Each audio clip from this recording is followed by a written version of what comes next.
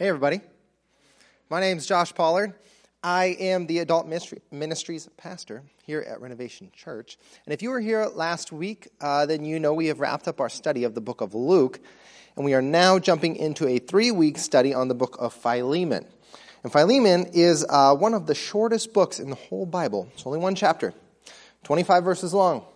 And it's a short personal letter from the Apostle Paul to a guy named Philemon, which is really unique for Paul because usually he writes these big, long theological letters to churches. So this is really unique because we get to see Paul in more of a pastoral, ministerial, personal setting, which is really interesting. What's amazing about this letter, I find, is that though it is small and might seem obscure and even maybe unimportant, when you study it, you find it's extremely important, very practical for your daily life. So when we ask, why would God choose, out of all the letters that Paul wrote to people through his whole life, to people and to churches, why would he choose this one to be included in the Holy Scriptures, to be known as God's Word, and have authority over your life and over my life?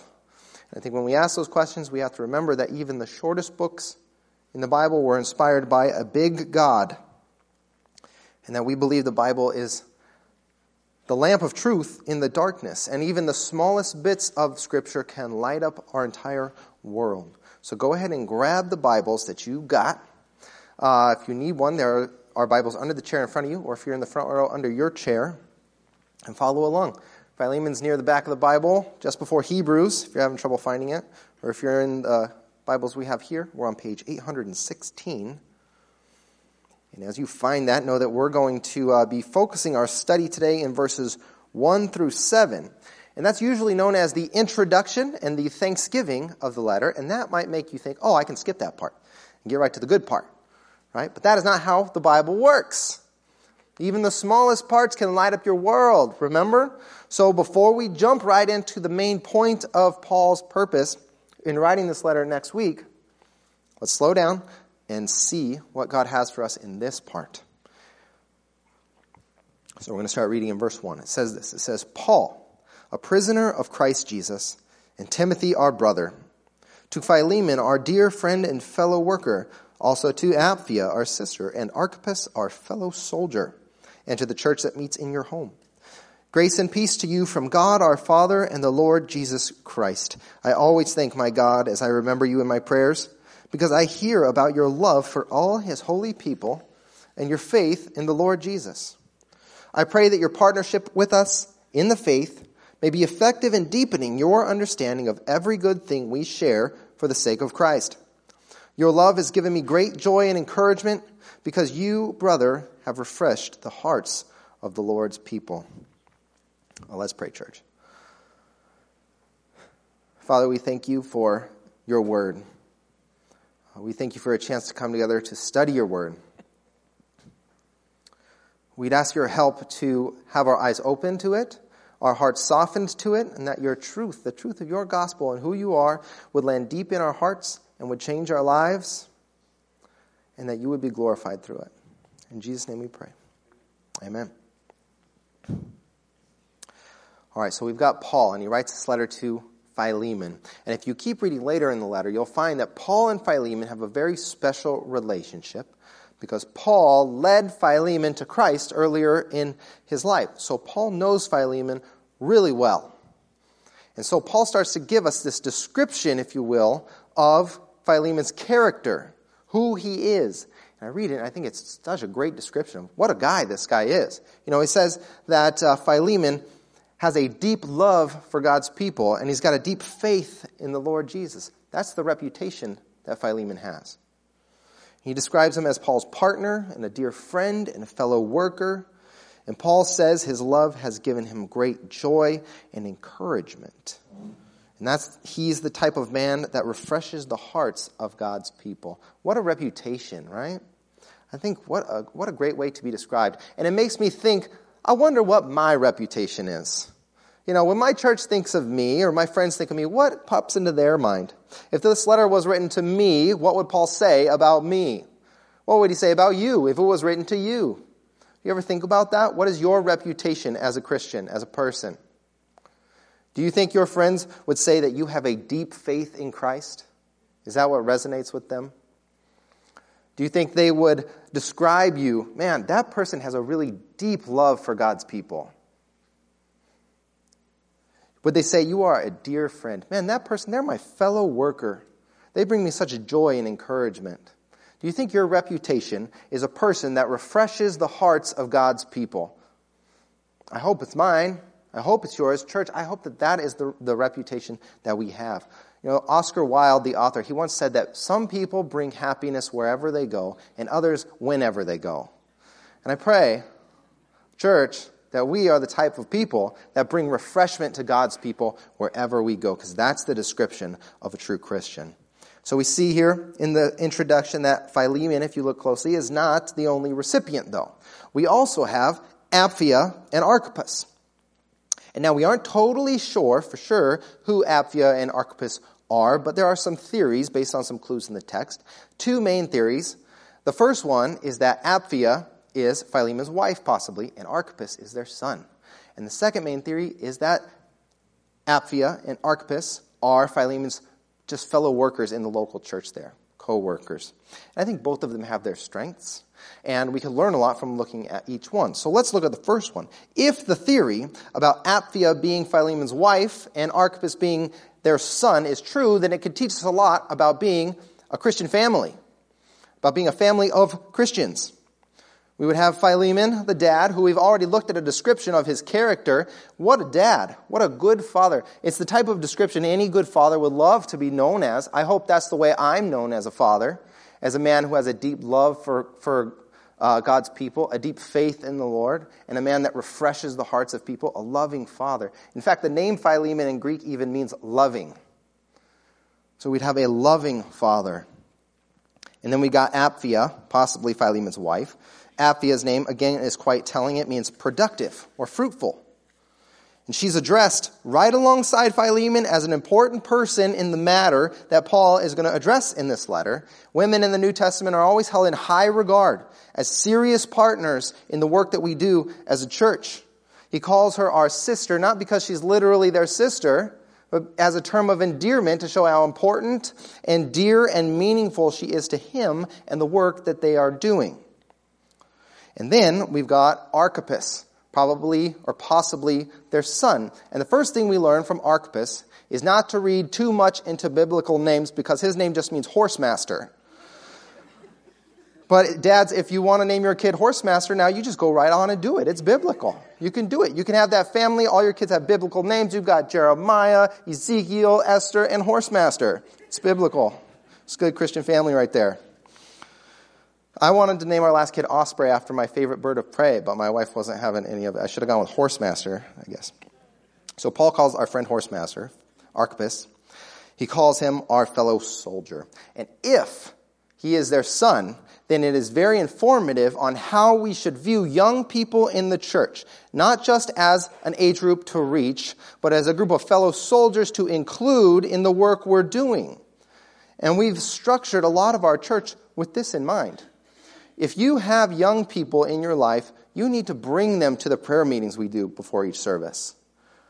You need to show them what it means to be a part of a church that prays and depends on prayer. We need more. We do not have enough young people praying in that meeting, and we need the prayers of the young people in this church. We need to put our fellow soldiers to work praying. If you have young people, go on our website and look at the outreach ministries that we do as a church. They were specifically chosen because young people can be involved in them. Show them what it means to reach outside the walls of the church and serve the community. Put them to work. If you have a high schooler, join a Renovation U course with them next month. Show them what it means to study the Word of God well, to fall in love with His Word. We don't just teach them about Jesus, we show them what it means to follow Jesus day in and day out. Let's put these young people to work. That's the first thing we can draw from this. The second thing we can draw from this is the importance of meaningful intergenerational relationships.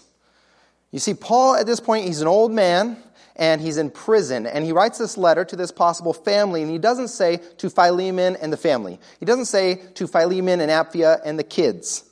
Now, he addresses Archippus directly, so he knows him. He's got a relationship with him. And we see in research that young people that have a meaningful relationship with 5 Christian adults, they grow up to weather the storm of puberty and growing up much better, and they're more likely to develop a mature, useful Christian faith as adults. 5 intergenerational, meaningful relationships.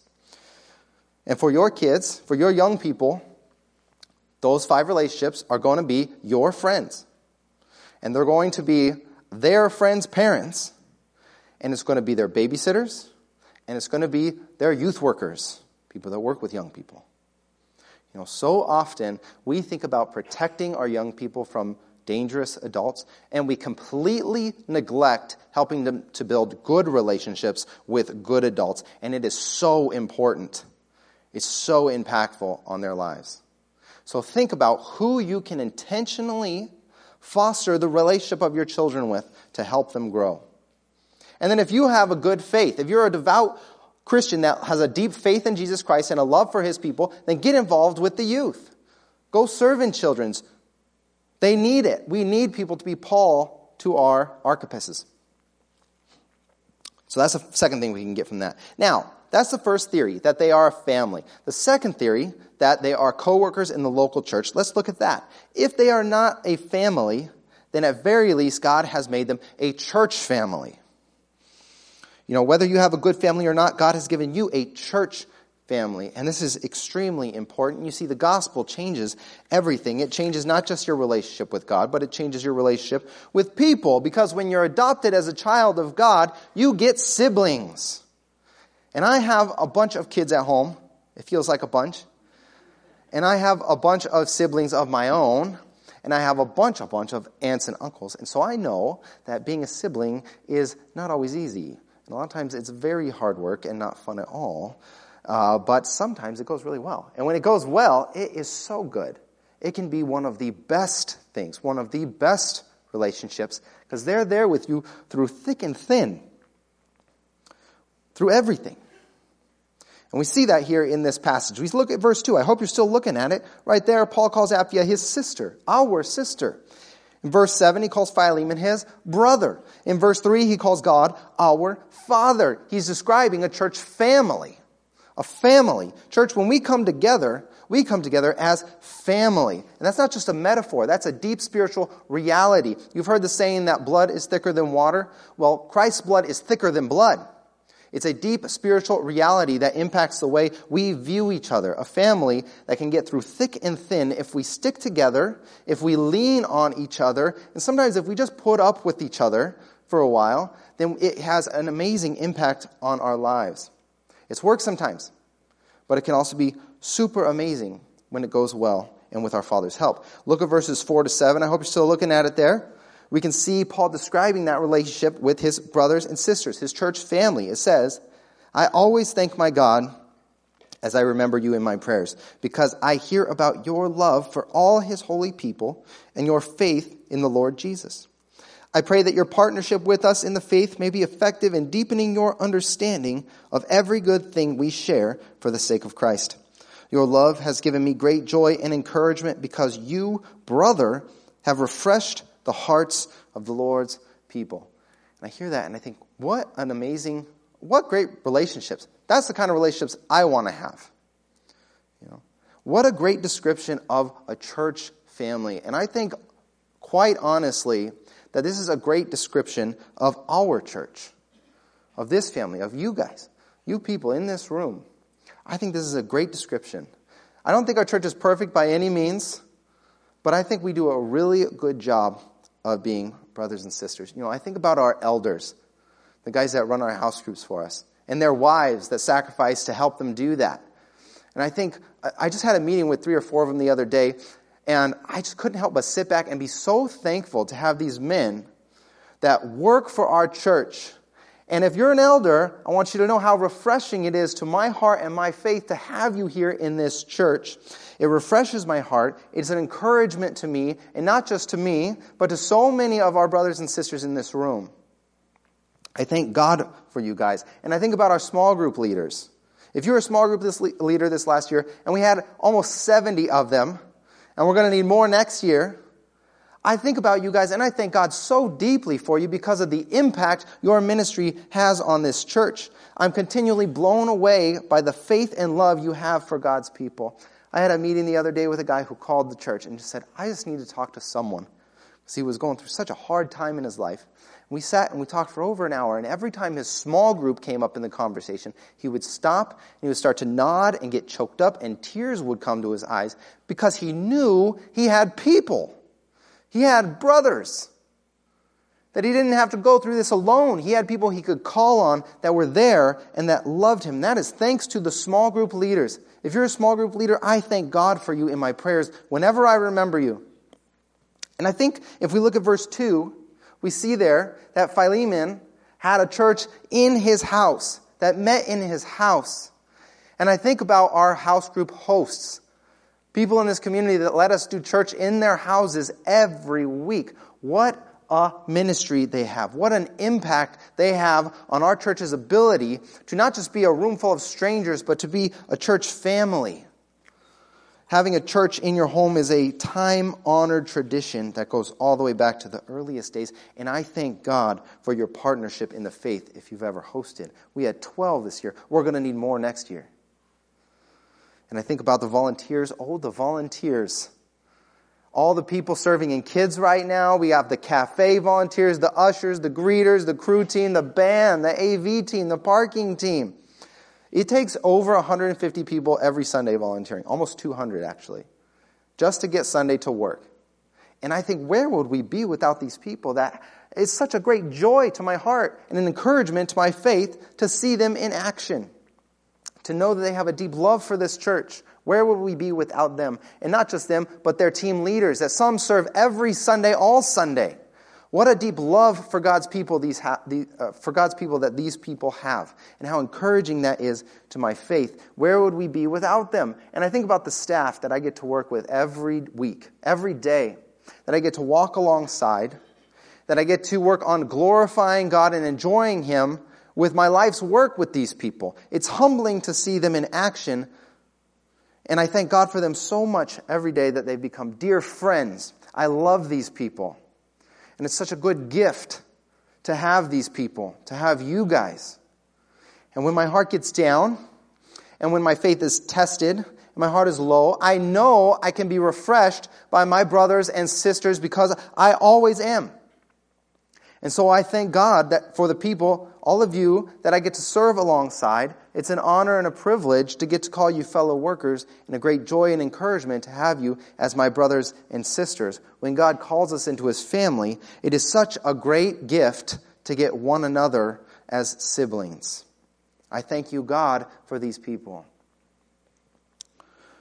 Do you guys remember how Jesus said that people will know we are His disciples? He says this in John 13. He says, "By this everyone will know that you are my disciples, if you love one another." Not just anyone out there in the world, but one another. And do you remember in Galatians 6:10, anyone know it? Who are we supposed to take care of? It says this, he says, "As we have opportunity, let us do good to all people, especially to those who belong in the family of believers." So love each other and take care of each other. And I think we do that really well here. I think you all do that really well. God's given us a special relationship with each other, and He's given us a special responsibility for one another, and it's such a good thing to have. And we say all the time here at Renovation that we are not a cruise ship, we are a rowboat, so pick up an oar and get in. So if you are newer to this church family, we want to encourage you not to sit back and just observe, but take a little step forward. Get connected. Pick up that oar. Get involved. Get to know people. Next month, maybe join a Renovation U class. Or maybe today you take that connection card that you have right next to you and check a ministry team so that you join something, so that you're a part of the mission of this church. Get connected. We would love to have you. You need us. We need you. We are family. And we see here in Philemon that the gospel changes everything. It changes strangers into families. It changes houses into church buildings. It changes friends into forces for love the gospel changes everything. It does amazing things. We see that all the time and we know it. But before we conclude, we must ground ourselves in why it does such amazing things. How is it that this gospel has such an impact on our relationships? And I think the answer to that is right there in verse 6. Check it out. I hope you're still looking at it. It says this. It says, I pray that your partnership with us in the faith may be effective in deepening your understanding of every good thing we share for the sake of Christ. So you see, we don't work hard to be good people because it's the ethical and moral thing to do or something. We don't serve just because it's so fun. Nobody's at home going, I just love opening doors so much. I need to go join a church where I can lean into my hobby of opening and closing doors for people. That's not why we do it. No small group leader has ever accepted the call to lead because they got so much free time they're looking to fill. And I can tell you from experience, no one comes to church on Sunday morning because it's so relaxing to get everyone ready and out the door and in the car and to the church on time. That's not why we do this. We do all these things so that our understanding of the goodness of our God will be deepened. We do these things to know Him better as our good Father and as our servant King and as our dear caring friend. Our relationships as people are altered by the gospel because our relationship with God is altered by the gospel. Because we know He is good, we want to be good to one another. Because we know He is a good Father, it makes us want to be good parents to our children. And because we know He is gentle and kind and slow to anger and humble, it makes us want to be gentle and kind and slow to anger and humble with one another. And we come together as a church family so that we can grow together to know our Father in heaven better and better. That's why we do these things. And you see, the gospel, which means good news. The word gospel just means good news. The good news is that our Father in heaven, though He is completely just and perfect and holy, in His divine wisdom has also decided to be gentle and slow to anger. And that He would send His Son Jesus to die in our place on the cross. And that is news that we share together. That is good news. That is ours as a family. That's our family story.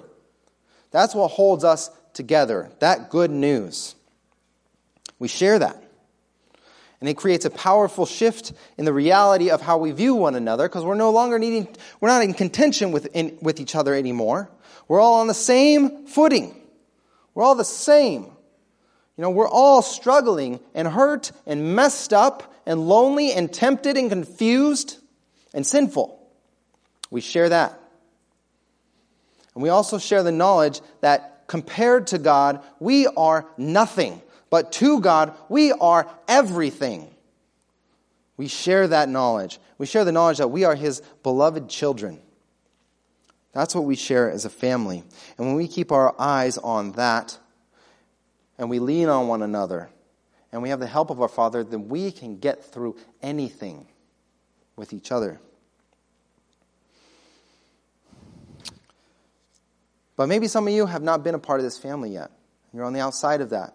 And you see now the goodness of our God in the gift of His family. And you know that you need that. You want that. We want you to know that you are welcomed in the family. He wants you to be His child. We want you to be our sibling. No matter what you've been through, or who you are, or what you've done, or where you're from, you are welcomed in this family, in God's family. And know that God will change you when you join that family. That's both a threat and a promise. He will change you. He doesn't leave you as you are. Because when you join this family, you fall so in love with God that He helps you, and you want to become more and more like Him and less like yourself. And you will see that when you go to that God, that the greatest refreshment of your heart, the greatest joy and encouragement is not anything or anyone here on this earth, but it is God Himself. That is where your heart desires to be. And when you join this family, all you have to do is go to the Father. Go to the Father and put your trust in Him. Leave your old life behind and walk toward Him. Give yourself to Him. That's all it takes to join this family, to be adopted. And that may sound scary, but you won't be alone. We've all been in that exact same moment, and you get an entire family to walk alongside you in that. And when you go to the Father, you will find that his arms are gentle and understanding and patient, slow to anger, powerful to change, and welcoming. And he will be so happy to have you back where you belong. And so if anyone wants to join that family, this family, our family, and you feel God calling you and saying, I want to adopt you as my child, we want to give you a chance to do that. That's something we do. We want you in our family. And the way we're going to do that, and we usually do it, is to have everyone close their eyes. And then we do that so that everyone just has a moment of privacy with God. It's just you and God right now. No distractions. So you can listen to him. And if you are already a believer, then pray for the people around you. We pray the impossible because with God, all things are possible. So pray. And if you know you need to stop living alone and you want to be a part of God's family, then we welcome you. And what I want you to do is just raise your hand so that we know that is, for you, that's today. So raise your hand right now if you want to say, God, I need to be your child. I feel you calling me into your family. I'm turning my life into your hands. Anyone here today that want to be a part of this?